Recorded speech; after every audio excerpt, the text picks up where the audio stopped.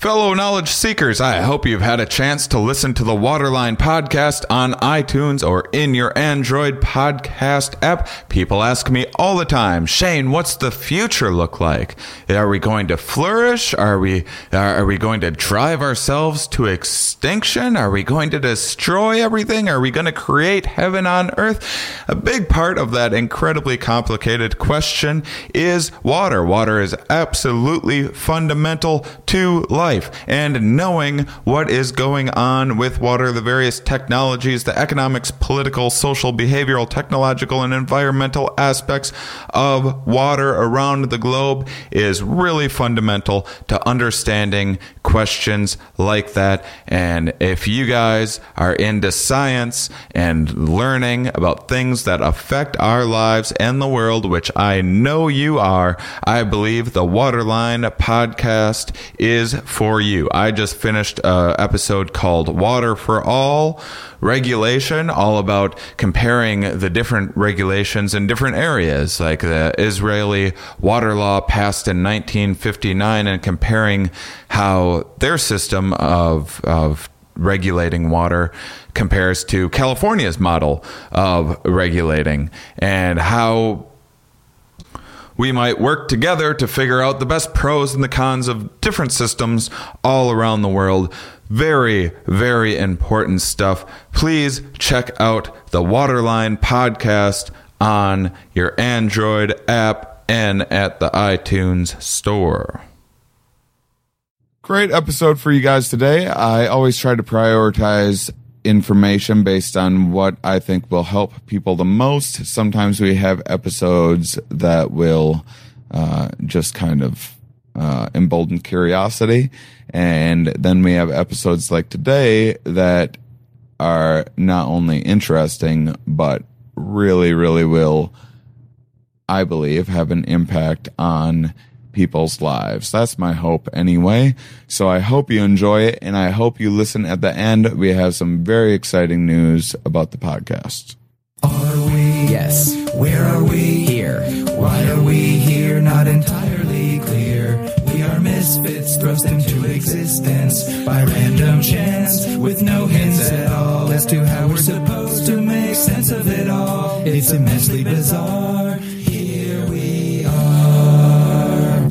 Welcome to the Here We Are podcast, everybody. Today I have a fantastic guest for you, professor of psychology at the University of Minnesota and author of the book Secrets from the Eating Lab, The Science of Weight Loss, The Myth of Willpower, and Why You Should Never Diet Again. I think this is good news for a lot of us. Tracy Mann is joining me today. Hello, Tracy. Hi. Thanks for making time for this and being super flexible. We're here in I'm in Tracy's lovely home in Minneapolis, and you should see where I live, and you'd understand why I'm calling. We are surrounded by mess. You're such a Midwestern mom that's like God. a pretty clean house, and then you freak out when guests come over. There's a reason we're out here and not back there.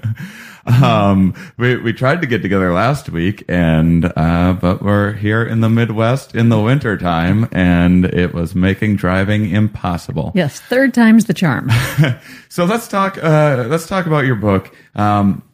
First off, number one, this is one of the more controversial parts of your book. I think that is people are thinking, never diet again.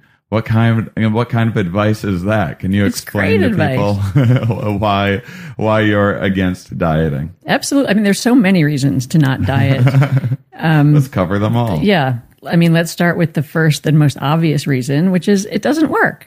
Yeah. I mean, that you don't even need another reason once you have that reason, frankly. We could just be done once we say it doesn't work, but there's other reasons too. But let me at least... As listeners are turning off the podcast. Right, goodbye. Well, that was a good 10 seconds. God, no. Let me first persuade you that it doesn't work. And then we can talk about why and make people feel better.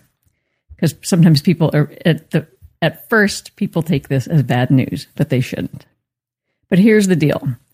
If you look at diets, what you find is that kind of any diet you go on, you can lose weight.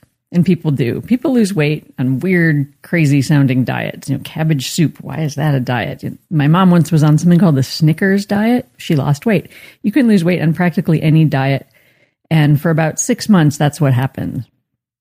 And what we did in my lab is we looked at all the studies of diets put together. And what we found, all the studies that looked at diets for the long term. And what we found is in the short term, people took off weight. But 2 problems. One is it wasn't enough weight. People lost about 10% of their starting weight. Just think about how not enough that is, right? Yeah. If you weigh 200 pounds, that's 20 pounds. But that's on average what people take off on a diet. But the problem is that they regain it. And nearly everybody regains it. And we'll talk about more as we go along, but regaining the weight you lost on a diet is practically a part of dieting. It's, you know what I mean? It's a sort of expected, predictable result of dieting is the weight coming back. So people lose the weight on the diet in about 6 months, and then it comes back on. And by about 3 years after starting a diet, the majority of people have gained all the weight back. So what's necessarily the harm in if you still went 6 months, maybe being a little healthier and active perhaps, or feeling a little bit better about yourself for that 6 months? Why not be like, well, that's still a positive thing for 6 months? Yeah, so let me pull health out of there and leave that for a little bit later because I want to address that very specifically. Yeah. But the rest of your question, I think, is reasonable, which is, okay, fine. So I'll lose weight for 6 months. I'll regain it. I'll go on another diet, lose weight, regain it. And I understand that. And a lot of people do that. A lot of people live their life that way. 2 reasons not to do that. One is that that's not fun. Like, no one needs to be living their life that way. That those 6 months of the strict dieting are really unpleasant for people. And those 6 months of your life matter, just like any other period of your life. Right. So sort of setting those aside and saying, I'm going to suffer those 6 months so that I can have that lost weight, which will slowly creep back. And then I'll do it again. Right. Okay. So the first reason is that. And the second reason is it's actually bad for you. It's bad for you physically to lose and regain. People know that as yo-yo dieting. Right. In the scientific literature, we call that weight cycling.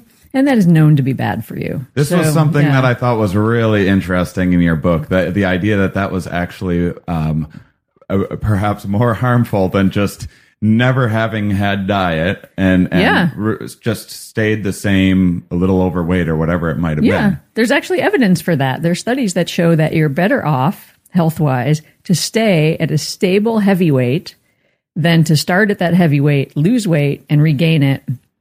Lose weight and regain it. So that really argues for not dieting. And another thing that I thought was definitely counterintuitive, something, or certainly not obvious to me, certainly against what would be called "quote unquote" common knowledge, which isn't a thing that really exists, but what would be most people's common perception is that obesity is this very unhealthy thing. And you made some interesting points in your book about how difficult it is to really identify how unhealthy obesity is. That's right. And if it even is at all. Yeah. Yeah. No, you're absolutely right. We have been absolutely led to believe that obesity is for certain terrible for your health, and that obesity will lead to disease and early death. So first of all, as you were sort of alluding, this is a hard question to study because you can't do what we call a true experiment. You can't randomly assign some people to get obese and others to not get obese and then follow them for the next 20 years and see who gets what disease. Right? That's not ethical. It's an nuts. Interesting study. Yeah. It'd be a hard time finding participants. Nobody and then wants keeping to them in some weird prison of you need to stay fat. Yeah. So when you can't do a true experiment like that, where people are randomly assigned to get fat or not, what you are left with is correlational studies, also called epidemiological studies. And what those studies do is they just look at people. They look at people who are fat and they look at people who are thin and they compare. And they compare how long they live. And the problem with that is that those studies cannot tell you anything about what causes what. Those studies can't tell you what obesity causes because you started with people who were already obese and who were already thin. And there might be differences between them at the get-go. And genetically. Yeah. There might be all kinds of differences between them that could be explaining differences in health. Tracy's my cat is trying to get in on the interview. Her cat has a lot to say. She literally about put all her of this. face on the microphone. Oh, Slinkala, come over here. Go over there. Go over that. I'm not going to make her go away because she'll just come back. That's okay. So we're going to let it go. Yeah, that's fine. So, what were we talking about? How unhealthy is obesity and genetically? Okay. So say someone like you take someone like myself who is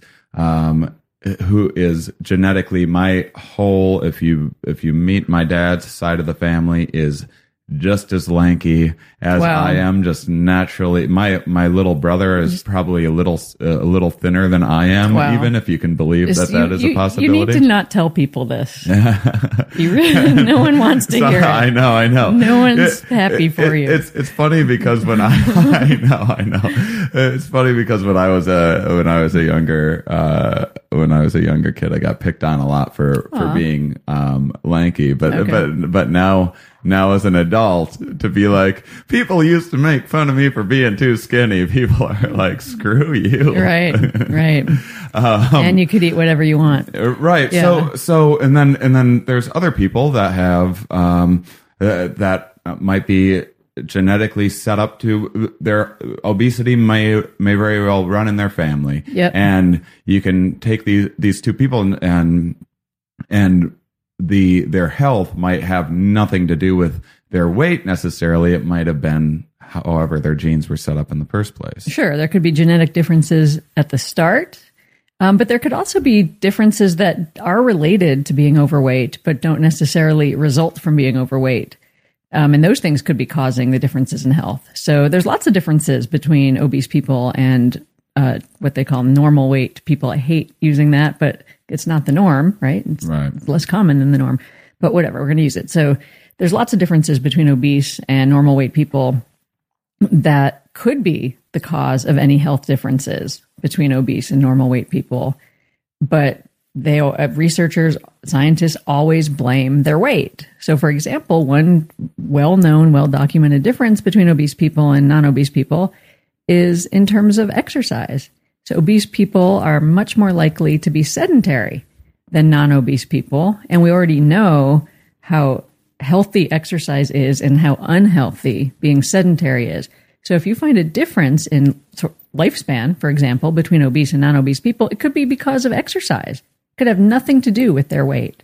Okay, but they always blame weight first. So you take someone lanky like me who can at times be quite a couch potato, and you pit me against a heavier person who is very, very active, and that person might,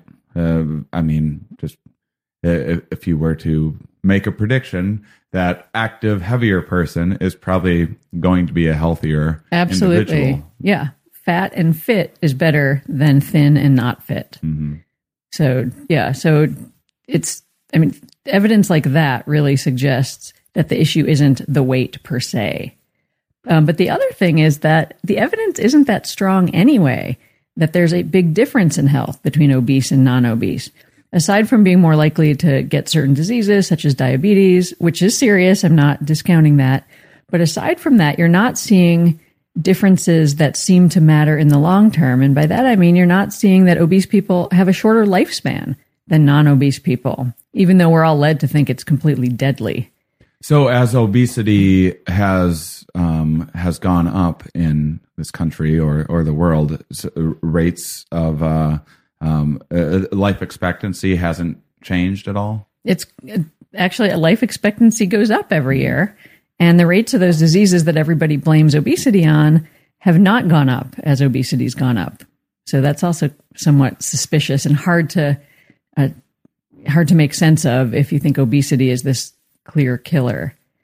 And there's tons of research on this where they compare the death rates of obese people to overweight people to normal weight people to underweight people.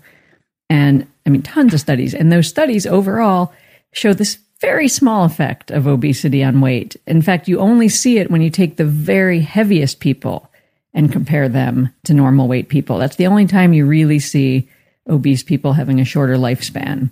And that's like the top 5% of the population in terms of obeseness. So like the 5% of people who are fattest, basically. That's who you might see the link between obesity and death. Otherwise, you don't. Well, another thing that I thought was, I was just surprised that I'd never thought of before, is there, because there's a lot of talk these days kind of about fat shaming and that sort of thing, but some of the effects of it that I had never thought of is just the idea of heavier people being reluctant to go into a doctor's office because of how even well-meaning people, even professional people, the way that we kind of non-consciously think about or often consciously think about obese people causes us to behave towards them in certain ways that might one, hinder a doctor's ability to perform their task accurately, and two, definitely.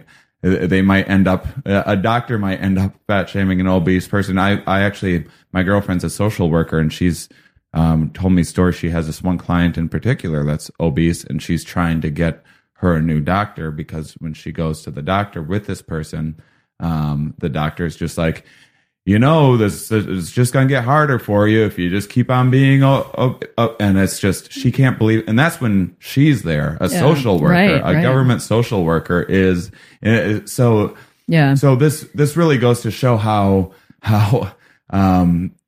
doctors might be treating some of these people when someone's not around to monitor them, and it's just a one-on-one. Absolutely. There's a lot of anti-fat attitudes out there. There's a lot of fat shaming out there. There's a lot of weight stigma out there. And unfortunately, if you look at research where they survey people about their anti-fat attitudes, you find that doctors have among the strongest anti-fat attitudes of any kind of profession. So, they're almost the exact wrong people for obese people to want to go to for help.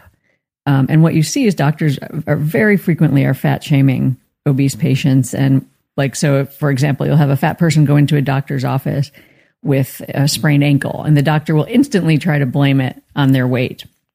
Or, you hear stories of someone going in with a sore throat, and the doctor tries to blame it on their weight. So, you see this kind of thing all the time. And what that ends up happening is obese people are less likely to go to the doctor at all. They're less likely to have continuity of care with a doctor because they go to a doctor, they don't feel comfortable with that doctor, they look for a different doctor, or they don't get care at all and end up in the emergency room. So there's a lot of sort of aspects of dealing with the medical system that could lead obese people to have worse weight. And it won't be because they're obese. Right. They're not getting regular checkups because they don't want to be, they don't want to feel worse about themselves for no reason. Yeah. And fat shaming has been shown to completely backfire. So if you fat shame someone, they're going to be less likely to exercise, and they're going to be more likely to overeat. So fat shaming exactly backfires, does not do what. So people who fat shame say they're doing it for the fat person's good. I'm just giving them tough love. But it turns out it's not helping them at all. It's hurting. Well, this is a larger problem of when we kind of put these stereotypes on others. They often will become self-fulfilling prophecies. If you say that a certain group of people isn't competent enough for something or is dangerous or whatever it might be, they end up believing that themselves and definitely people sort of internalize these views that are all around them. You can't help but internalize views that are all around you, and there's weight stigmatizing and weight discriminatory evidence all around us all the time. So in fact, obese people are the group of people who are least likely to fight on their own for their own benefit. Normally, people of a particular group have what they call an in-group bias, which is they favor their group over other groups. But you don't see that with obese people. I think they've just been so, attacked for so long in so many ways that are so deep and personal that they took it in. They internalized it, and so they're not fighting for themselves. Well, the brain needs to do these self-appraisals, and one way to get information about kind of understanding yourself is from the environment. And if you're in an environment where people have these biases, of course you would internalize them. And with that said, I mean, to be fair, there's a lot more fat acceptance movement type stuff going on now than there used to be. Right. Yeah, which is good. So let's talk about the food lab, because you have a really interesting lab and do some really cool, fun studies. Thank you. We like to have fun. That is often the goal, or the side goal. Yeah. Well, talk about what is the food lab, and can you share kind of the origins of it and basically what you do? Sure. Well, I mean, first of all, it's the eating lab, not the food lab. Sorry. No the eating. worries. I'm looking at the title right now, Secrets from the Eating Lab. And right. That's right there in the title. So it's the eating lab, and it's really just where, I mean, every researcher has a space that they refer to as their lab, and that's just where we do our studies. And our studies in the lab tend to be about people's eating habits, and in particular, what makes them overeat and what helps them not overeat, and things like that. So we bring dieters into the lab a lot and expose them to some tempting food and see what happens. And the goal in those kinds of studies, at least for like the first 10 years I was doing this, the goal of those kinds of studies was to find something that if you expose the dieter to some tempting food, this thing would stop them from overeating it. So we were always looking for like what would help someone resist a milkshake, basically. And just, I guess, to summarize those 10 years of research, probably more. Summarize those 15 years of research, basically nothing helped dieters resist food, and everything made them more likely to eat it. So, nothing helps, basically. If you're a dieter and trying to resist food, nothing's going to help. Well, sorry. I made that sound really kind of sad and depressing. It's not as bad as it sounds. Well, because there's things like people that do have a milkshake in your lab might later on in the day do a bit of self-regulation and balance that out by eating less calories throughout the rest of the day. That's true. We have seen that people can compensate later in the day. Although the common finding and what everyone talks about is that if you have a dieter and you have them drink a milkshake for scientific reasons, what they'll do right after that is overeat. You give them some ice cream right after that milkshake, they'll eat a lot. Whereas if you hadn't had them have that milkshake and you give them ice cream, they won't eat a lot. Because why would they eat a lot? They're on a diet. But if you have them drink the milkshake and then offer them ice cream, they eat a lot. And it's because, well, they blew it. So why not? Why not eat a lot of ice cream? The diet's ruined for the day. So they call that the what the hell effect. Yeah, that what the hell effect applies to all sorts of that's not just eating. It could be alcohol and partying and whatever it might be. That's true. Have a few drinks. And, yeah. So can you talk about some of these studies? So how does it work? Use like a specific study and someone comes into the lab and you offer them a milk. What kind of tasks why do people think that they're there? Oh, sure. Well, I'll describe the first eating study I ever did with my grad school classmate, Andrew Ward. One of the first studies I ever did ever. All we did was try to distract them. So we brought dieters into the lab, exposed them to, and sometimes we used a milkshake, but I think in those we used chips and cookies and stuff. But so we'd bring them in, expose them to food, and then we'd either distract them or not distract them. And we would distract them by having them do some silly task, like looking at slides of paintings. I think that's one we used. Sometimes we have them track numbers in their head or something, or hold the number in their head, things like that. So what do we tell them? It depends on which of those things we're having them do, but we often tell them just exactly backwards of what we're looking at. So we often say we're interested in how eating this food, eating this sugar, affects your ability to remember these slides. But really what we care about is whether distracting themselves with slides affects how much sugar they eat. So does that make sense? So it's sort of, so we tell them the exact opposite. And what they don't know is that we're going to measure how much they ate. They also don't know that we even care about how much they ate. Like they think the food is there as this sort of side issue that, to help with setting up either a test of sugar or sometimes they think the food is just there because we're nice and we're just offering them food, which is super cool of us. Man, scientists are the nicest. So nice. So we have a study actually where we wanted to see how friends influenced each other's eating. And we brought them in and offered them lovely plates of cookies while we had them do something that we did not care about at all. That something was like solving a problem together. But before we had them do that, we were thoughtful and gave them these nice cookies to enjoy while they did it. So they didn't know that what we cared about was how many of those cookies they ate. They thought what we cared about was the thing we told them to do and the thing we told them we cared about, which was solving this problem. So it's very fun to lie to people and get away with it. Although we own up to it at the end. Yeah. We are required to. And we do. So ethically speaking, it's the right thing to do. What are people's reaction? Are they like, how dare you? You tricked me with that milkshake. So, we don't tell them the way you might let someone in on a secret on like a reality show. Right. We're not like, tricked you. We just, first we say, look, we're social psychologists. Right. And if we were to tell you exactly what we were studying, you wouldn't behave your normal way. You'd be really self-conscious. So because of that, we didn't tell you what we really cared about. And in fact, in this case, what we cared about actually was how much you ate, given that we had you work on that problem together or whatever.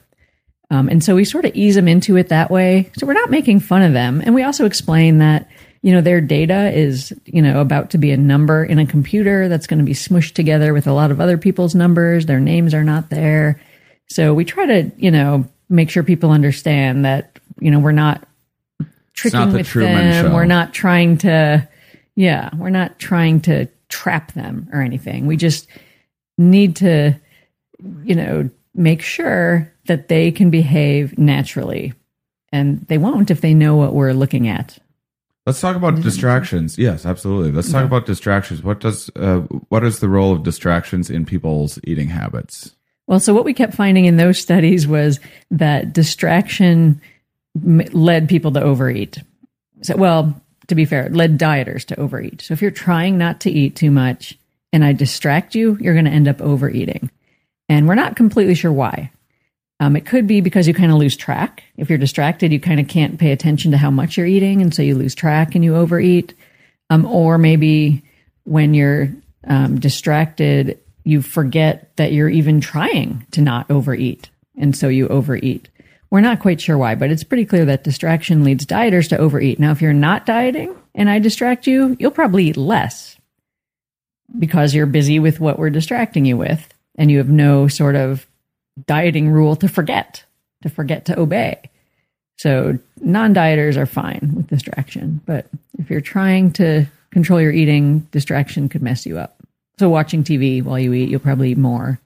So is there any way in which that you can use distractions to help you if say you're trying to avoid say you go into work and you know that every Tuesday there's a big thing of muffins out or whatever for everybody, and you know that you're going to be smelling them and they're going to be in your face for the first 2 hours of your day. Is there any way that you can use distraction instead to kind of stop thinking, get your mind off of tempting foods? Well, I mean, in that circumstance, I would say the best thing to do would be to sort of rearrange your day, to sort of do some planning ahead so that you're not going to be in the room that those muffins are in, so that you'll have something to eat with you, so that you won't be hungry when those muffins are near you. So I would say to use planning more than a distraction strategy. Although Andrew and I did one time in a study show that distraction could help dieters, but it was hard to make it happen. But if we distracted dieters from their milkshake by putting a ton of dieting messages all around them, like there was a pile of diet books and posters, and I forget what else. Oh, a scale was right next to them. In that case, distraction didn't lead them to overeat. They actually were able to stick to their diet. So there's certain circumstances in which distraction could help. But for the most part, what you experience when you're out in the world trying to eat or not eat is not going to be the circumstances that will help. When you're out in the world, it's going to be the circumstances that totally mess you up. And we live in a more and more distracting world, too. Yeah. And more temptations all around us. Is there any way of tracking the effectiveness of diets over time? Like, were there things that used to work slightly better that as the world's become a more distracting place, much like as That's obesity rates have gone up, the same sort of thing? That's interesting. I've never looked at it that way. So what you would want to do is take the same diet and look at people who were on it 30 years ago and compare it to that same diet with people on it now. Yeah. You'd think that would be possible to do with sort of a known diet like Weight Watchers, but Weight Watchers changes its plan all the time. So you wouldn't even be able to compare. A while, actually. So maybe you could. I mean, I could actually do that looking at studies that I already have sort of studied to see what happens and just look at them in that different way, like sort of based on the chronology over time instead of just same kind of diet versus other kinds of diets. Yeah, well, I was just curious. That's clever. I'm. You need to come join the lab and convince us to do these things. This is why I do this podcast. Is basically I'm just applying for backup plans for if comedy doesn't work out for me, so I can be a research assistant or something. Highly lucrative career idea. I've seen all these wealthy research assistants around on MTV's Cribs and all that. Yeah, drenched in jewels. So something that I am very, very, very interested in that I haven't gotten to talk about nearly enough on the podcast, not near as much as I would I'd love to, and I also like the idea of talking about it specifically in terms of eating and obesity is stress and the stress response system. My listeners, I would say we haven't really even had the basics set up because it's not something that we've been able to talk too much about. So if you could talk just a little bit about how much stress affects obesity, attempting to diet, eating habits. Sure. Well, first of all, stress itself affects every system of the body. Right. So the stress response sets into action a lot of different sort of chains of events that ultimately can lead to problems in all different systems of the body. So part of the stress response can mess up your immune functioning. Another part of the stress response can mess up your cardiovascular response over time. And the reason stress can lead to these problems is because the stress response, that sort of heart-pounding reaction that you have when you're under stress, was never meant to happen over a long period of time or so often. That really, it seems to have evolved. This is Robert Sapolsky's argument that's evolved to help people respond to a quick on, quick off stressor, like a fight or flight thing, like a beast chasing you. You mobilize this energy. Let's not worry about the digestion system right now. Exactly. Let's just run and get the heck out of here or fight for our lives. And so everything that helps you mobilize kicks into gear, and everything that doesn't slows down or turns off. And so each of those leads to different kinds of problems. So when it comes to dieting, the big problem is that glucose is rushing out of your out of your blood cells to help you to fuel movement away from the mastodon that's chasing you. And so if there isn't a creature chasing you, that glucose doesn't have anywhere to go. You're sitting there on your couch. So it's actually not needed to move your muscles around. So it's got nowhere to go. And so what it ends up doing is going to your belly, becoming that kind of abdominal fat, which is so unhealthy. You're just sitting there at the dinner table looking over your bills for the month and thinking about your 401k or your children's tuition or the new president and what he's going to do to us.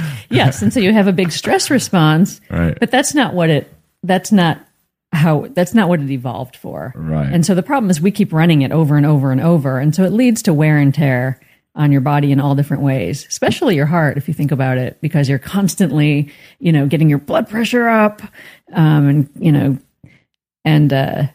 well, there's all sorts of systems to dial it down after you've used, if you're using the stress response system correctly, there's a whole nother cascade of hormones that's released to kind of dial everything back to normal. But because we're not allowing ourselves to dial down, this is right. We just keep running it and running it.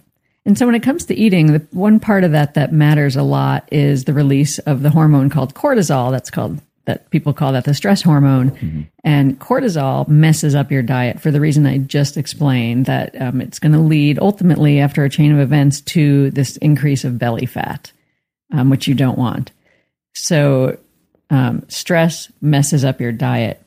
Now, Janet Tomiyama, who's over at UCLA and is the expert on stress and eating, and especially stress and dieting, she showed that the bigger problem is that dieting itself causes that stress response. Right. So it's not that if you diet, you should try to reduce your stress, which you always should try to reduce your stress. But the problem is the diet itself is causing the stress, which then will ultimately undermine the effectiveness of the diet. And that's one reason why diets don't work in the long run.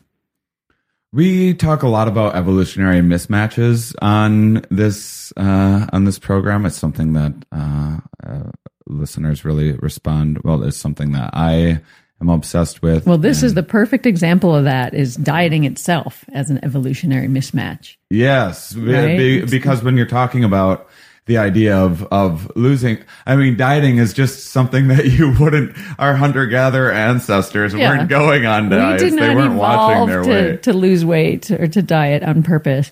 Yeah, so if your body detects that not enough calories are coming in, or that you've dropped weight, it doesn't think, oh, yay, she's getting thinner and is going to look good in that swimsuit. Your body thinks, uh-oh, this person's in danger of starving to death. There must be a famine or something like that. So when not enough food comes in, your body actually has all these different physiological changes, which are good if you want to stay alive, but are bad if you want to keep weight off.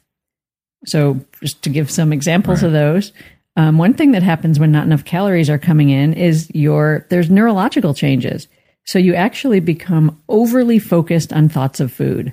You're more likely to notice food if it's there. You can't take your attention away from food if it's there. You're like, yep, sure. Everyone knows that happens. No, well, right. I wanted you to talk about the studies where the people were volunteered to be starved for the Minnesota starvation study. How many days was it or whatever? That was 6 months. Yeah, 6 months. Well, if we're talking about the same study, the conscientious objectors. Yeah. For 6 months, they allowed themselves to be starved so that the researcher Ansel Keys could study the effects of starvation on every aspect of the hardly human. At all. Well, it's actually interesting.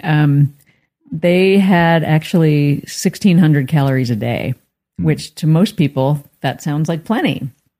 But in that time, in their lives, that wasn't plenty. That was about 40% of the amount of calories they normally ate. So these guys lost a ton of weight. And one of the most noticeable side effects as they were losing the weight was they became absolutely obsessed with thoughts of food. Like that's all they did was talk about food, dream about food, read books about food.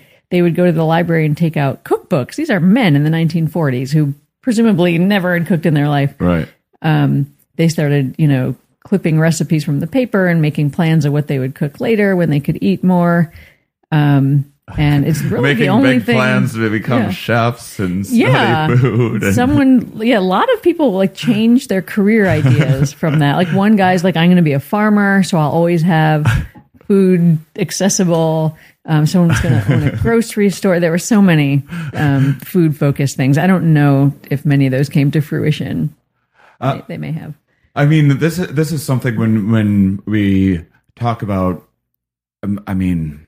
I think this is another thing that is at least heading in a little bit the right direction as far as kind of the sort of fat shaming thing goes. But the idea of that this is all just personal responsibility and why don't you just stop eating so much fatty? Yeah. But you can take someone that can have, you can pit me against someone who is eating on a diet the exact same amount of food that I eat regularly. I have just a naturally pretty small stomach. I think eating is overrated. Stop telling people this. I know. No one wants to hear it. But have you noticed that no one wants to hear that? I know. I like to ruffle feathers. Excellent. Then use that. But it's a good example of you can take what is a normal amount of calories for me as opposed to someone that would be, say, half the amount of calories that they're used to having, but they're trying to stick with it.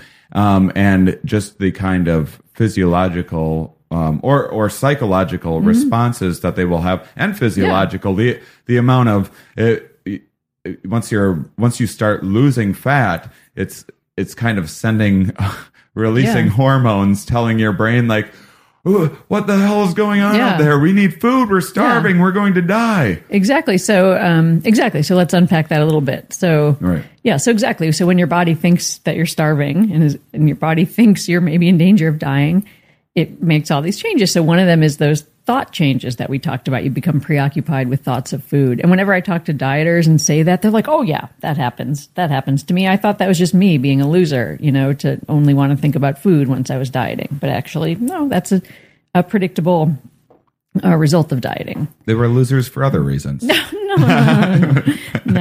that's not okay. So there's these neurological changes that make you think about food, that make it hard to stop, that make you notice it more. There's also neurological changes that make food more reinforcing. So you get a bigger reward response when you eat food, a bigger kick of reward. So think about now trying to continue losing weight when your thought patterns have changed that way. That makes it harder. If there's a food near you and you've lost weight and your thought patterns have changed that way, it's going to be much harder to resist that food. The same is true with the hormone changes that happen when your body thinks you're starving to death. Hormones that their job is to make you feel full, those hormones, less of them start coming out. And so it's harder to feel full. You actually have to eat more to feel full than you used to have to eat to feel full. So again, there's tempting food near you and you're hungrier than you should be. That's going to make it harder to resist that food. So that's another kind of change. And then your metabolism changes. And I think you were getting at this in what you were saying before.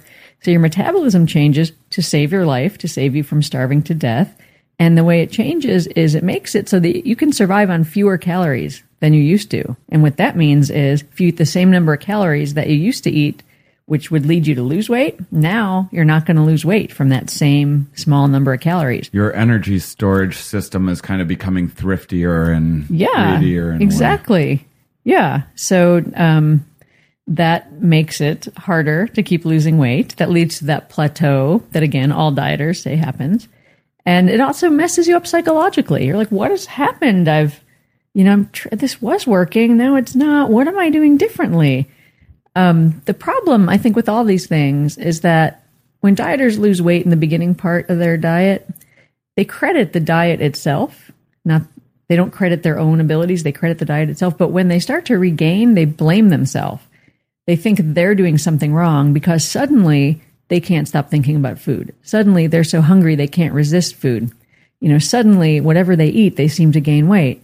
They blame themselves for that, when really all those things are happening because of these physiological changes that your body does to keep you from starving to death. That are insanely complicated, that people are poorly informed about, and hardly anyone knows anything about, really, outside of people like yourself. And people don't. I mean, there's the single reason why I wrote this book is so that people would understand that these changes are a predictable result of dieting, that these are things that are going to happen if you go on a diet, and they're going to make it harder to keep that weight off, harder to stick with that diet, and make your life really unpleasant. So, to simplify things, say you go on a no. This is like, I have a very smart audience. They're keeping up just fine. Of course they are. But I'm just to make sure that I'm understanding this clearly enough. Okay. So say you take someone that's 250 pounds or something like that, and which is they're however much overweight, and then you put them on some calorie diet, like, I don't know, 2,000 calories a day or something like that, and they do start to lose weight. So they go, great, all I have to do is just stick to this 2,000 calorie a day, and and this weight will just keep on melting off the way that it has been. Right. But that's won't. just simply not the case. That's simply not the case. Partly because, mainly because of this metabolic change that I talked about. So your body will get better at making use of calories and keeping you alive. So those calories, more of them will start to be stored as fat because they won't be needed to keep you alive. Partly because your metabolism changes to protect you, and partly because your metabolism also changes if you weigh less. So when you weigh less, you need fewer calories to run your body. So those two things happen together when you purposely lose weight. And so what it adds up to is eating the same amount of calories that you were using at the beginning of your diet doesn't work anymore. You have to keep lowering it. Well, it's horrible. It's cruel. It's so unfair. It is. Evolution's unfair. And so profound. So let's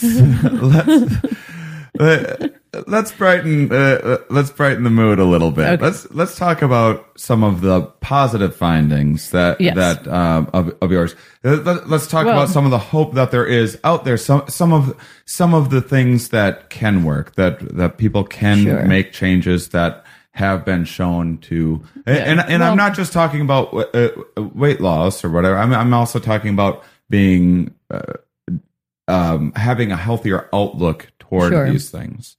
Well, one thing I want to say before that, Sure. Because I do think it's good news, although it wasn't exactly what you asked me for. Okay. But one thing that is not the reason why people's weight is coming back when they lose it on a diet, because most people, when weight comes back, they blame it on their willpower. Right. They say, oh, God, I could have kept it off, but my willpower is crappy. If only I had better willpower. I would have kept it off. And so people are always blaming themselves. And also people blame other people, who regain weight. They say, oh, your willpower is bad. You just blew it. You could have done this, but you're too weak. Well, I think what's interesting about that is a lot of these people might have actually had more willpower than, say, someone of the same weight that never tried to go on a diet. Absolutely. They just used that willpower toward the wrong task in the wrong direction, which is the importance of this information and understanding the kind of research that you're doing and just informing yourself in general so that you can know the most effective things to do when you are mustering up this willpower stuff. Yes. So I'll give you some things to do instead of trying to use willpower. But first, let's just think about why willpower doesn't work with diets, because it really doesn't. And the problem really is that there's too many things we have to resist, and resisting each of those things needs to happen too many times. So, for example, I always use this example, but you're at work and some nice colleague of yours comes in with a box of donuts and puts it on the desk, and you're having a meeting and there's these donuts on the desk and you're trying to resist the donut. So you say, no, thank you, none for me. And you don't take one. Yay, that's great. That is one very impressive act of willpower right there. Kudos. Problem is you're not done yet. You are not out of the woods yet. Every time you look over and notice that donut, you're going to have to resist it again. So resisting one donut is not one act of willpower. It could be 20, 30 acts of willpower. You know, if you look over every minute, if it's in your line of sight, you're going to have to resist it over and over and over and over. And if you do that successfully 20 times, but on the 21st time you blow it and eat the donut, you showed really good willpower. You know, 20 out of 21 times successful. That's a pretty impressive average there, right? But it doesn't matter because any one mess up in willpower erases all that success.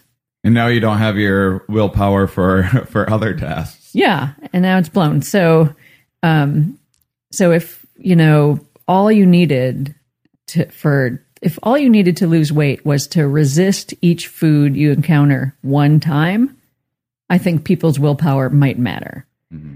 And differences between people's willpower might matter. If you have 5 single acts of willpower per day, maybe differences between people's willpower would matter. But since you have more like 500 acts of willpower a day, you know, your willpower has to be incredibly good, nearly perfect, if it's going to survive that. And, you know, people aren't nearly perfect. I mean, people are people. So what ends up happening is you have a few failures of willpower, and that you end up eating as much as if you weren't even trying to resist the food. So willpower basically is the wrong tool. So you don't want to rely on willpower to eat less. And the added problem is if you think about how hard willpower is once you've been dieting and your body has switched into that starvation mode where it thinks that you're starving to death, and makes all those changes we talked about. So once your thinking process changes, willpower is even harder because now you're thinking about food all the time. Once your hormones change and you're hungrier, willpower is even harder because it's harder to resist when you're hungrier. Once your metabolism changes, willpower is even harder. So willpower, not only is it not a good tool to begin with, but it's an especially bad tool once you've been dieting. So it's especially bad when you need it most.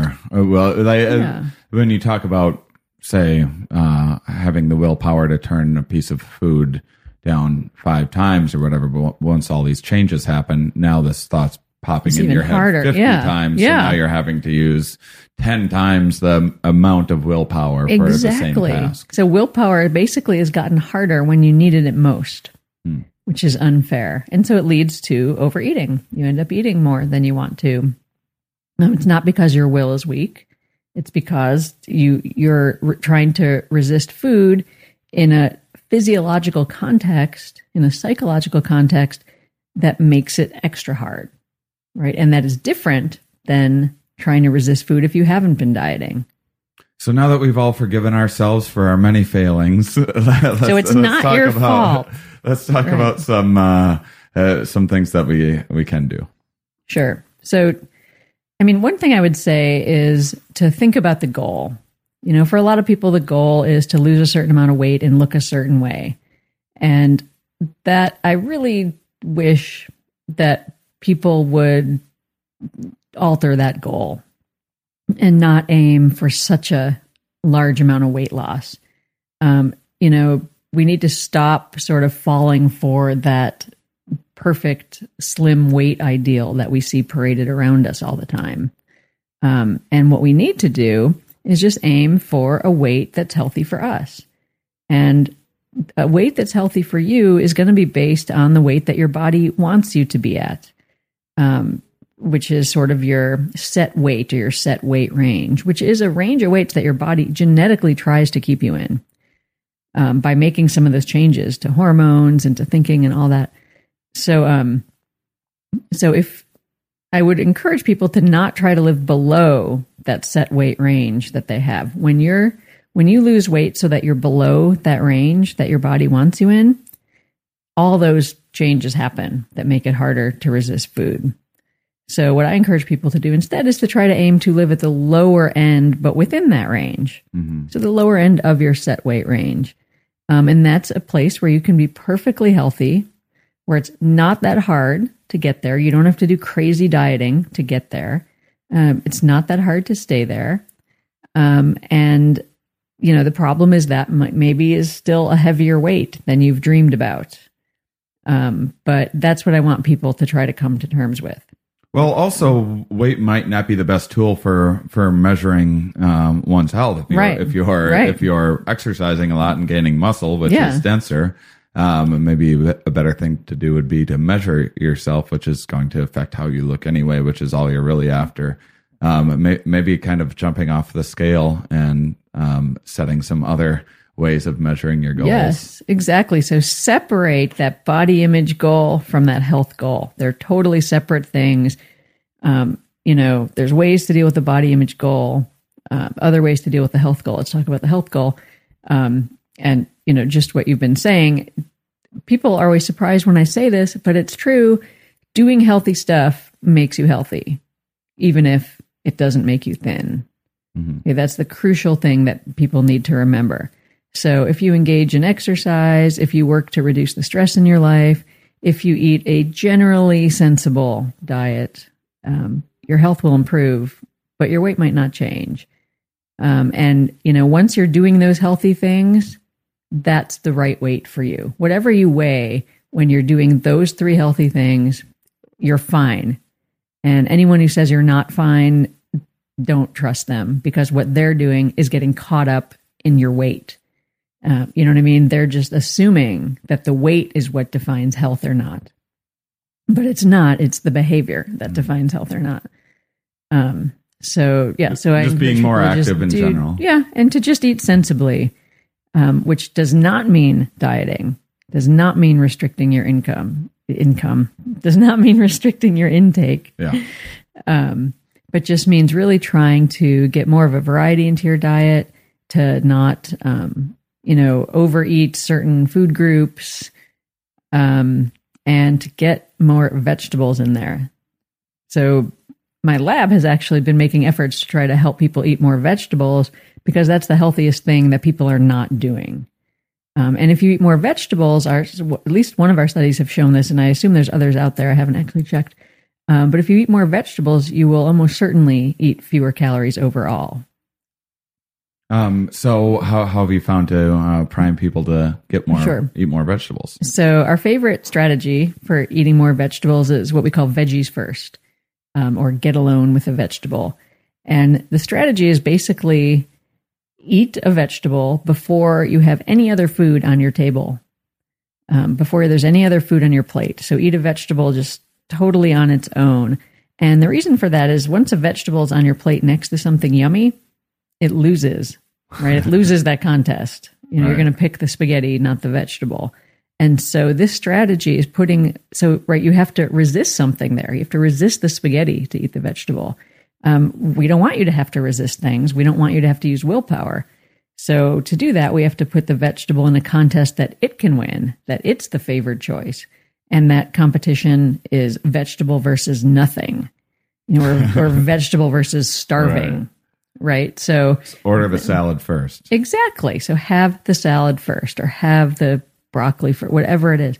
Eat it first. You're at your hungriest. It's the only thing there. You'll eat it. My kids did when they were very small. They ate a giant bowl of sauerkraut that they put on our table at a restaurant one time instead of pickles. And the kids were little, but they were hungry and it was there. And so they ate it, even though ick. No one normally eats a bowl of sauerkraut. No. And with their fingers, that was gross. So eat your vegetable first so that it doesn't have to lose that competition. And then in general, strategies that we've tested, and we did test that vegetable strategy with kids in elementary school cafeterias. We gave them a vegetable before they went to the cafeteria to eat, and 5 times as much vegetable was eaten. So it definitely works. So try that, and it's painless. Mm-hmm. What about something like portion size? Yeah, so portion sizes have gotten insane. Mm-hmm. So bring those back to reasonable. I'm not saying don't eat anything. And in fact, I'm specifically not saying to forbid certain foods. The second you forbid yourself from having a certain food, all you do is want it more. All you do is start thinking about it like crazy and wanting it more. And so that backfires. So you don't forbid yourself from eating certain foods, but instead allow yourself those foods, but just try to eat a sensible amount of those foods. So one strategy we use to try to eat a more sensible amount of foods is to put some obstacles between ourselves and those foods, because people are very lazy. We are. And obstacles stop us, or at least slow us. So there's research from the Netherlands showing that if you have a bowl of M&Ms and it's right there by your hand, you'll eat a lot of them. But if you move it 5 feet across the room, you'll eat half as many. That's an obstacle. You have to stop what you're doing. You have to get out of your chair. You have to walk over there.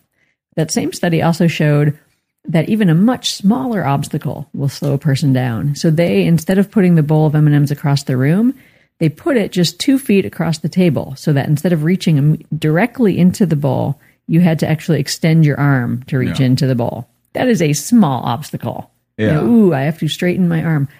Still, they ate half as much. They ate as much as if it was 5 feet across the room. Sure, I like M&Ms, but I'm not going to reach for them. Right. God forbid. Right. So that leads you to eat half as many M&Ms. And people are like, but they still ate M&Ms. Yeah, sure. You should still eat M&Ms if you like M&Ms.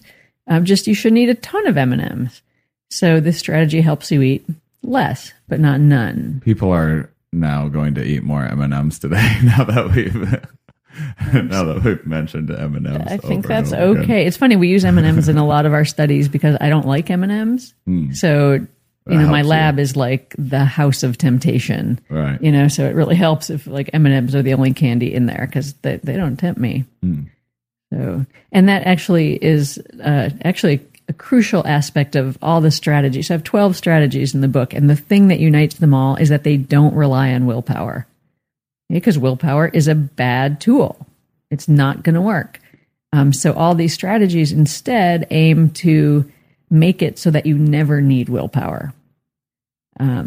So they involve, keeping yourself away from where food might be, or making food less noticeable wherever it is, or making the healthy stuff more noticeable so that you're more likely to eat the healthy stuff. So removing obstacles between yourself and healthy stuff. Well, it also makes me think of the opposite of, say, I want to exercise more, that just trying to do more push-ups and sit-ups in my life is going to be a whole lot easier than being like, I'm going to go to the gym every day. That's a whole lot of obstacles to get myself to the gym. But if I can just roll out of bed and do some push-ups, that doesn't take near as much willpower. That's true. The fewer obstacles, the better. Right. There's absolutely no question about it. It's practically one of the tenets of social psychology.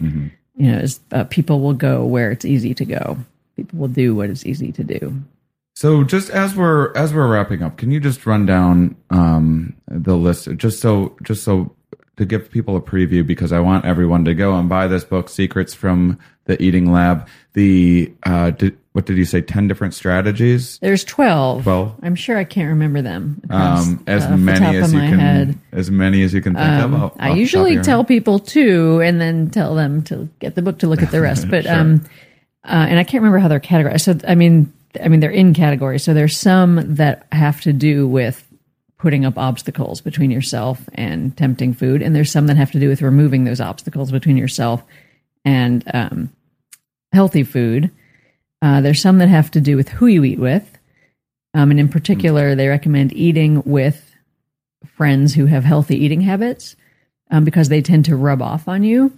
And we actually did really fun studies in the lab showing that happens.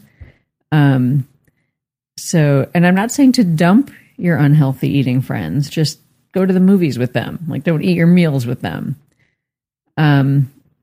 Let's see. There's a strategy about having other people in your household try to eat in a more healthy way along with you. Because if you're doing it alone, you're going to encounter temptation all the time, things you kind of don't want to be eating. There's strategies about reasons for eating healthy food. So you don't want to eat healthy food because it's healthy. Because the second you call a food healthy, it suddenly sounds yucky. Yeah, right? That's so interesting. What about like diet soda? You mean the word diet? Does the diet make yeah. it sound yucky? It probably does. Yeah. We the word we tested was healthy, but I bet the word diet makes it sound yucky too. It's doing it to me right now. It's having that effect on me. It sounds blah. Yeah. Let's see what else. One of the strategies is about not eating comfort food when you need comfort, because actually we did a bunch of studies of this, they show that comfort food doesn't actually do anything special for you that wouldn't have happened if you hadn't eaten the comfort food. People think mom's lasagna is going to make them feel better, but a bag of carrots might make them feel just as good or as water.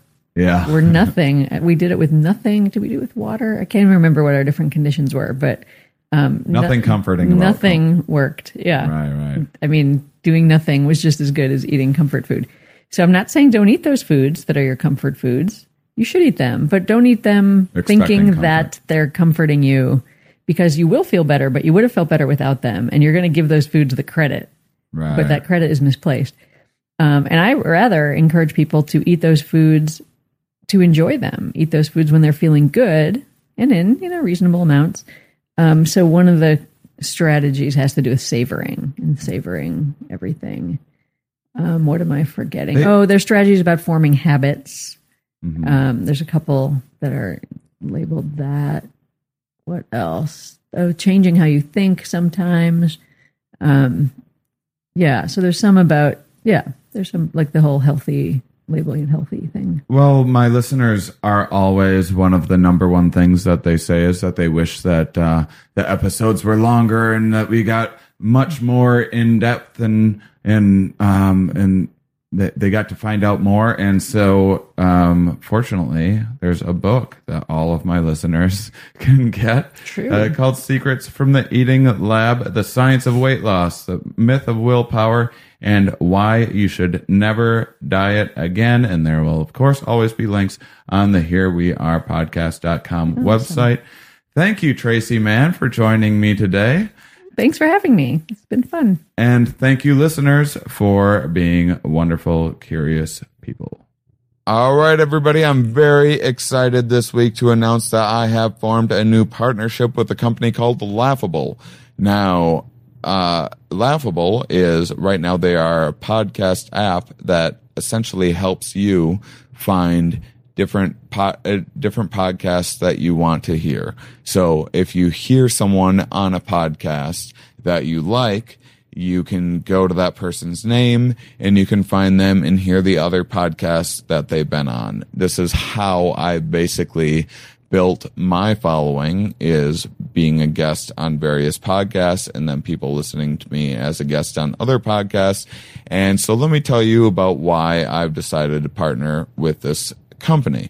So, as I've said before, I've been trying to figure out new ways of getting more listeners, which the podcast has been going very strong and we've been gaining new listeners all the time. And thank you guys so much for that and all the reviews on iTunes and everything else. And I've ran ads. I've racked my head over brainstorming other ideas. And as I said, I'm trying to make the live podcast, which you'll hear one next week. Hopefully it should be edited by then. I'm trying to bring that to more cities. I think it's just a more kind of inclusive way of doing the podcast, and it's just more interactive, and it's so much fun to do, and is also a way for me to kind of where I can sell tickets and pay for the many costs of the podcast. And so let me just give you one of the ideas that I thought of for how to increase listenership. So and do the podcast live more often. So poor Ramin Nazer, who is overworked and underpaid and does such an amazing job, I thought maybe it would be a good idea to have something like a list of every city that I'd potentially be doing the podcast in live, and then directing you guys towards it to put your email down.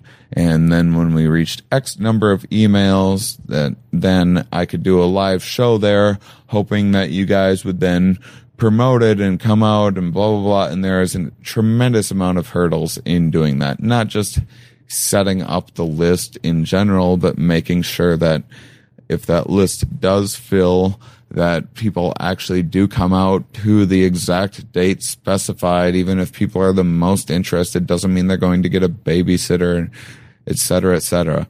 And what happened was Ari Shafir texted me one day, who has a podcast, the Skeptic Tank, which is has way more listeners than mine, and is doing it's been around for a lot longer than the Here We Are podcast. He told me about this. He sent me in the direction of this group called Laughable, this new company that, and I feel very privileged. I'm one of the few of the partners of these exceptional people like Bert Kreischer of the Bertcast and Greg Fitzsimmons are all partners with this company now. And the reason I'm partnering with them is because you go on and you find a guest that is so. Say you like hearing me as a guest on various podcasts. Say you like the Here We Are podcast, but you also like when I'm a guest talking about some of these science ideas in my own way. And I've been a guest on 75 plus podcasts, but how do you find them? This app has it all in one place. I've been going, you can look at my website. If you go under the tour page, and then if you go to preview, I have a page filled with a bunch of the bigger podcasts that I've done. This is stuff that I've already been trying to do on my own, which is a tremendous amount of work. And this app does all of it for me, and it targets you guys specifically. There's a lot of ways to find out where listeners are downloading from, but this is much more precise, and I can figure out where the markets are, where I have the most listeners, and figure out where to do the podcast live. And I can also figure out the parts in the podcast where where there's like peak listenership and where people are listening the most, and where they aren't, where they're kind of rewinding and re-listening to various ideas, so I can start to understand the sorts of things that you guys are interested in learning about. And this is just, honestly, I've been turning down ideas for, I've had so many people reach out to me for wanting to sponsor the podcast, even things, mostly a bunch of crap that I don't want to sell you guys, but I've even had some products that I honestly believe in that I reluctantly turned down because this podcast is expensive to make, and I put a lot of time and effort into this, and I really believe in paying it forward, and we are going to continue to do a charity each week with the various guests that I have on. But I was trying to figure out other ways to offset my costs, and so if I was going to sell you something, if I wanted to get money from you guys, this is what I do, and I might do this eventually. There are various products out there where I can have you guys sign up and donate whatever you want per episode or per month or whatever to support me.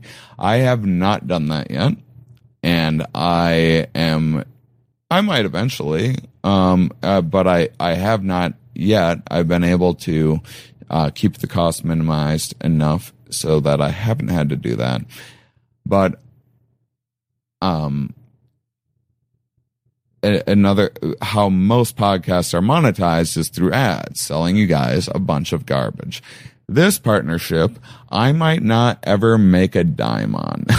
And as far as I'm concerned, I probably won't. I might make a fortune on it as well. I don't think about things in that way. Anytime someone's like, you could, here's a lottery ticket that you can, this is like a bunch of like Hollywood nonsense that I've heard for for like 13 years now, and I don't take any of it seriously. I don't expect to ever even make a dime off of this partnership as far as like what they're actually going to pay me. I might, and I hope that I do, certainly, but this is what I care about. This app, I believe, has their crap together, and they have figured out ways that I can get more listeners. You guys, you listeners can hear my fans can hear me on other things, so you guys can get more content easily. And also, I can figure out ways of targeting the cities where I can do the live podcast the most. So this is the longest spiel that I will ever give about this partnership. I just want you guys to be in the loop of exactly what's going on. If you have questions or comments or anything like that, you can always write me at the herewearepodcast.com website, and I will try to take into consideration all of your bits of advice and try to keep altering the direction of this podcast in a way that will make it the most successful. And right now, I really believe that this podcast is going to do some amazing things for what to take us from what I'm capable of doing right now with the podcast to take it to the next level, to take it to where this is what I want to do. I want this podcast to be something where I can get any guest that I want anytime without having to go through the hassle of trying to convince people why they should do this podcast, and sometimes having to settle for guests that where I would rather have someone that is more of an expert on a given topic that I want to talk about. And this episode was a great example. This is someone that wrote a book, has the food lab. There's a million other researchers that are researching dieting and everything else. But the guest that you heard today, Tracy Matten, is someone who is really an authority in this area. And I want to get more guests like that. And I want to be able to bring this podcast live to you in various areas. And what I'm hoping is that this partnership will lead to more freedom for me. So we are not in any way abandoning the idea of promoting charities and paying it forward. And I am not about to sell you guys a bunch of garbage and a bunch of whatever dating apps or whatever else crap that you have to hear about on every other podcast. I am in a partnership with a company that is not giving me money to sell you guys a bunch of garbage. It's a partnership to make this podcast more successful. This app, I truly believe, is going to change the way podcasting is done. I truly hope that is what they're going to do. And if that isn't that case, well, we all took a chance.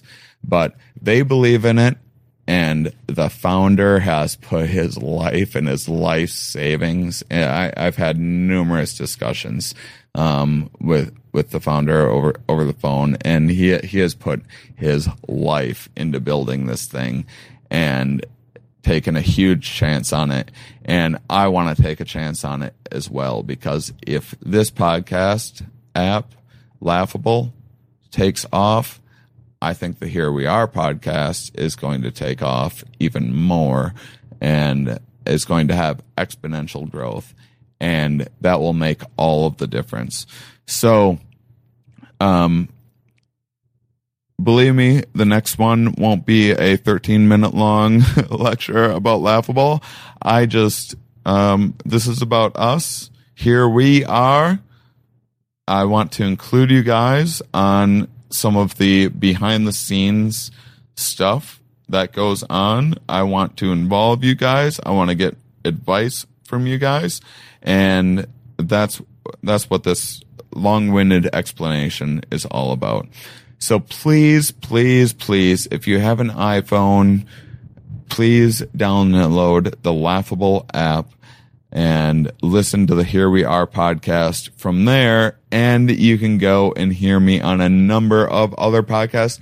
Like, say, you may not have known that I have an app, or I one time led someone through smoking DMT on a podcast and then smoked it myself on a podcast called Me and Paranormal You with Ryan Singer. And this is the kind of app that will direct you toward that. And then you go, hey, this Ryan Singer guy is a weirdo and interesting.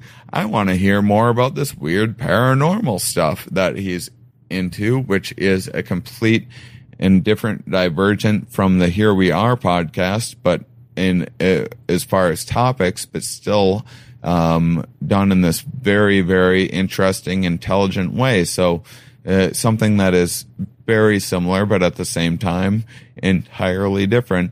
And this is a way that you can find that you might not have otherwise done. So please download the Laughable app. If they are successful, the Here We Are podcast will be more successful as well. Thank you guys so much for listening. And those of you that listen all the way to the end, especially today, oh my goodness, you are my absolute favorite.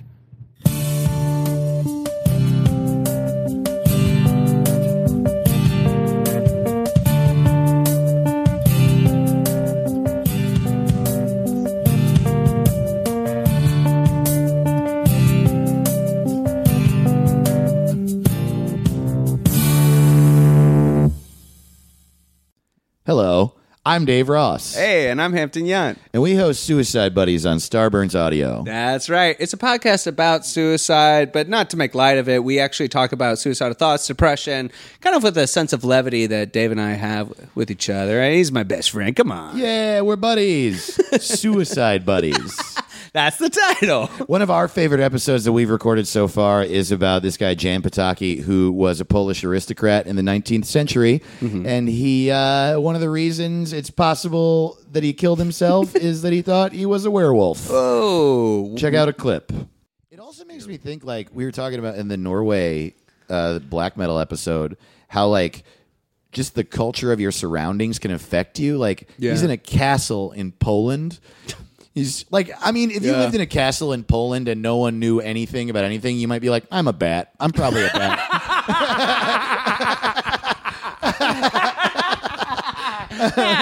That's like literally what happened to Batman. He literally is in his mansion. He's like, you know what? Fuck it. I'm a bat. I'm a bat. I'm a bat. I'm a bat that helps people.